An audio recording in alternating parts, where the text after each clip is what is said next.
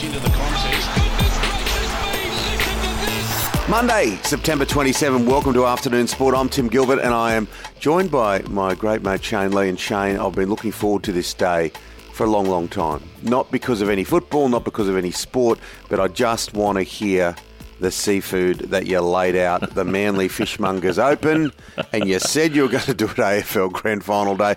What did you do? Mate, it was extraordinary. I'm a little bit worse for wear today, mate. It was quite. I drank quite a bit of my own, but no. It started with for the rugby league. Obviously, the semi-finalists started with some nice fresh Sydney Rock oysters. Some nice fresh prawns. But then I did the chili crab pasta, mate, for the AFL, and it was exceptional. God, you've come a long way from Oak Flats. You really have. You really have. We've got a lot to talk about. The Melbourne Demons, ding dong, the witch is dead. 57 years, they win the premiership over the Western Bulldogs. The Panthers and the Rabbits, what a delightful grand final. That's the only word I can use because I'm sort of happy Melbourne aren't there. And Nick Kyrgios says he's going to retire again. Let's get into it.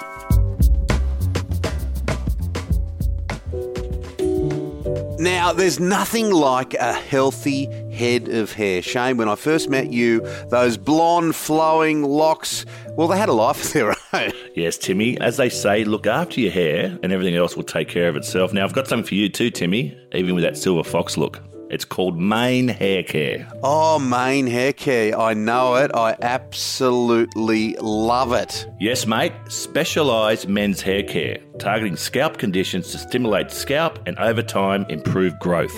Oh, it's a fantastic product. It really is. I also note that it's all Australian, fully organic ingredients, Shane. Yep. Not only will you look good, but the scent is just wonderful. Mane Hair Care. I'm going to get it on today. And that's spelled M-A-N-E, manehaircare.com.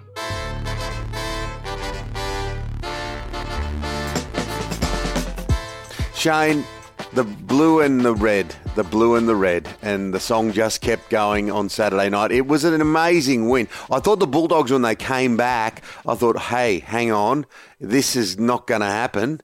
And then, boy, oh boy, it just blasted off. Yeah, it was a great win. I tipped the Redlegs to win by 4 goals. How wrong was I? They won by about 20. It was 140 to 66 in the end, Timmy. And the Melbourne D's, mate, 57-year curse comes to an end in front of 61,000 people at Optus Stadium in Perth. And Christian Petrarca, who we spoke a lot about this year, had a grand final record with 39 possessions. No one's ever had more possessions in an AFL grand final, and he won a Norm Smith medal.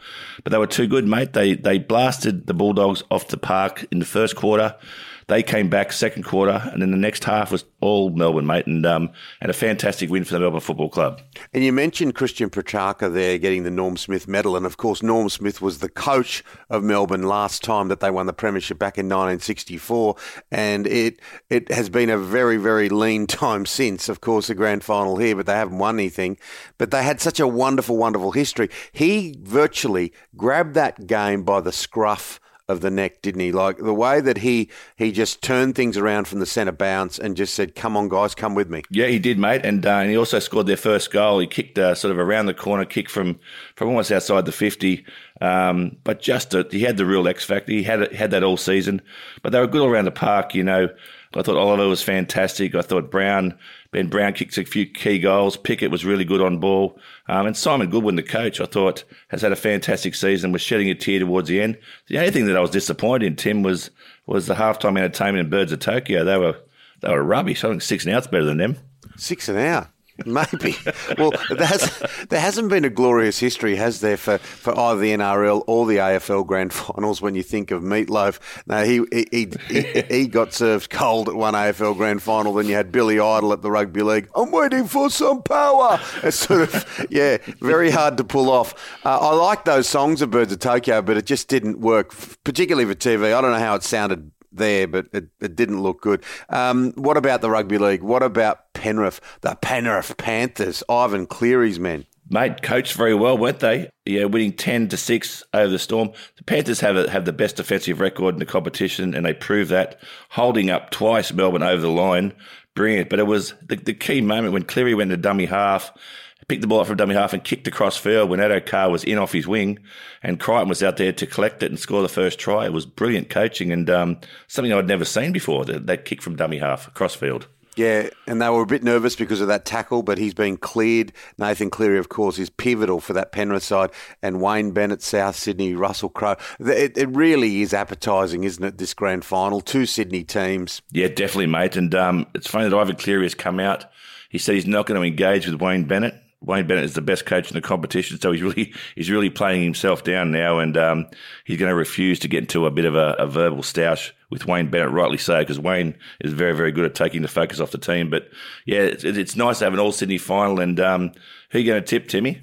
Look, I think South Sydney in a close one. I know Penrith have got the best defence in the game, and they've been extraordinary the past couple of weeks, but I just reckon South's attack a little bit differently. That's why I thought they'd beat Manly on Friday. And, with Reynolds and Cody Walker and the way that Cameron Murray works the back of the scrum, you got Damien Cook and a really good backline, a good forward pack. I just reckon Souths, and it wouldn't have put a bow on the end of Benji Marshall's career. Yeah, what a fantastic career he's had. It'll come down. I don't know, is Reynolds fully fit? Yeah, well, he's got 9 days to get over that leg injury, but he played. It was only the goal kicking that he didn't do. Everything else he did well. What about you? Who do you think? Mate, I'm going to go with Penrith. I really hope they win. I think they've had a fantastic 2 years, and I think they need to win because they lose 3 key players at the end of this season.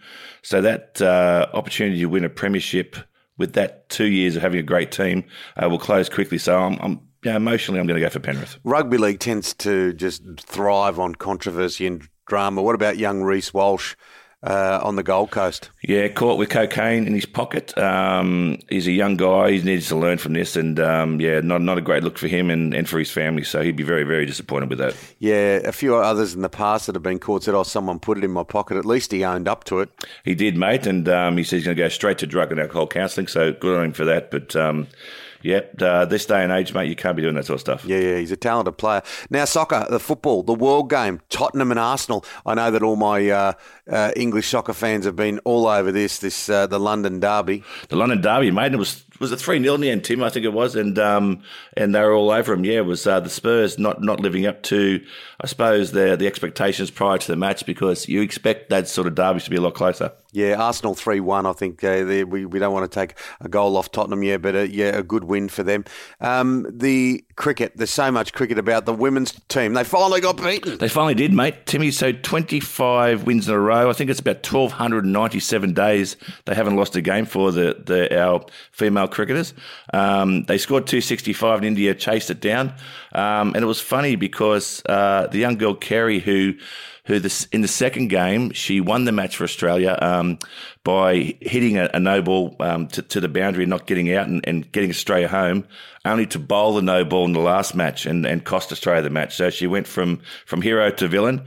But taking nothing away from that our women's cricket team, they've been exceptional. Yeah, and a couple of the men's team, because we're starting to see some first-class cricket being played. Travis Head getting some runs, Josh Philippe getting some runs. Yeah, Travis Head, who was dropped quite famously from the Boxing Day Test last year, has made a fantastic start to the Sheffield Shield season, scoring 163 for the Redbacks. And Josh Philippe, who went away with the Australian cricket team on a T20 tour, his first Australian tour, which we all know was a disaster, and the pressure was on Justin Langer post that. But he's come back and scored a really, really handy 50 for Western Australia and said he'd love another chance in the green and gold. It's going to be interesting to see the makeup of the Test team. Look, the bowlers pretty much picked themselves, but that batting lineup is going to be interesting to see how that all falls for the Australian cricket team. Now, Nick Kyrgios, I know that lots of people in and around tennis are saying he's changed, he's this, he's that. I don't know about you, Shane. This guy, he just continues to annoy, doesn't he? Like talking about retirement again. What is it about him? Yep, and I think personally, I've been one of his biggest supporters. I've always thought he had the ability to win a major, but he just seems sad now, and I think he's really just wanting someone to tell him to leave. And I think he's really struggling with the public actually quite liking him a little bit. But he just sort of said, it's probably the last time he's going to play the Laver Cup. It's definitely his last tournament for this year. He needs to go home and get his body right before the Australian Open. But he just said every tournament he just doesn't feel himself, doesn't feel whether he should be there. Maybe he should retire. 26 years of age, he'll regret it, but maybe he should. He's hard to watch. He really is hard to watch. He came on with so much expectation as a young guy at Wimbledon. And look, you can only be what you are. But look, from a spectator reporter's perspective, Nick Kyrgios, he's a story and a half. You just want a bit of fight from him, don't you? And he played Tsitsipas, who is number 2 or 3 in the world. But he just didn't fight at all, and he just got dominated 6-3, 6-4. Yeah, and the under the leg shots, all that sort of garbage. Yeah. Now, Daniel Ricciardo, on a more positive front, he's really hit some form, hasn't he, for McLaren? He has, mate. A very successful win only a couple ago, and was dominating in this Formula One. Was in second position, only to go into a pit stop and come out 14th. It was a slow. They couldn't get his left tyre off, so but he fought his way back and ended up finishing 4th. In this Grand Prix. He's definitely back. Yeah, 4th at the Russian Grand Prix is a great finish, isn't it? Because as you mentioned, he won a short time ago, and before that, people were starting to say, was this the right move for both McLaren and Daniel Ricciardo? Well, he's starting to prove that it is the right move. So brighter things ahead for him. Now, boxing. What about this? Talk about the money. And the fight is in ruins. Mate, big time. I watched this fight, Anthony Joshua versus the Ukrainian Alexander Usyk, who's a southpaw. And Joshua, being the heavyweight champion, just didn't look himself. And this guy just got inside him and just kept putting a few on his violin, mate. But what it really cost, Joshua lost the fight, but it cost him a matchup that would have been worth $377 million if he won that fight and then took on Fury. So expensive loss for Anthony Joshua. Oh, absolutely.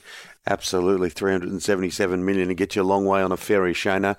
Now, often we see sports play other sports as part of their preparation for their own game. Like I've often seen you guys at cricket where before the game you might be playing a bit of AFL, you might be doing a bit of this. But it's also part of pre-season too, isn't it? And you've got a yarn going back a couple of years where you were on the softball diamond, is that correct? Well, softball was never one of my big sports at school, but pre-season the coach is always looking for something different and trying to keep you focused during a long, hard pre-season. And we went out to Homebush to take on the New South Wales women's softball team. I must say the guys weren't that excited to be going all the way to Homebush to play a game of softball, but when we got out there, the girls were just chirping us and sledging us. And they struck Michael Bevan out first, and they absolutely gave it to him, called him useless. Did he get the shits? He got the shits big time, which was funny to watch. And then Kevin Roberts, who also played cricket for New South Wales, became the CEO of Cricket Australia, who was a batsman, went up next.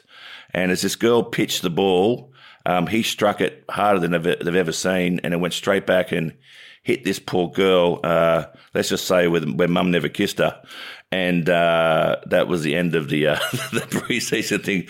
The poor girl, we had to call an ambulance, and the sledging stopped pretty quickly from the girls after that. But it was it was an ugly scene to watch. Goodness gracious me, she's obviously recovered okay. I think she has, yeah. But Kevin Roberts, the CEO, it was only a short time in the top job at Cricket Australia, but that's memorable.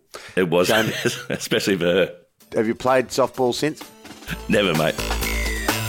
That's it for Afternoon Sport today. Make sure you hit follow or subscribe wherever you listen. A big thank you to our sponsors. Yeah, wonderful sponsors in Maine Hair Care. That's MANE, mainehaircare.com. And our great producer, Dan McHugh. We'll be back tomorrow with your daily dose of sport. We'll see you then, guys. Take care.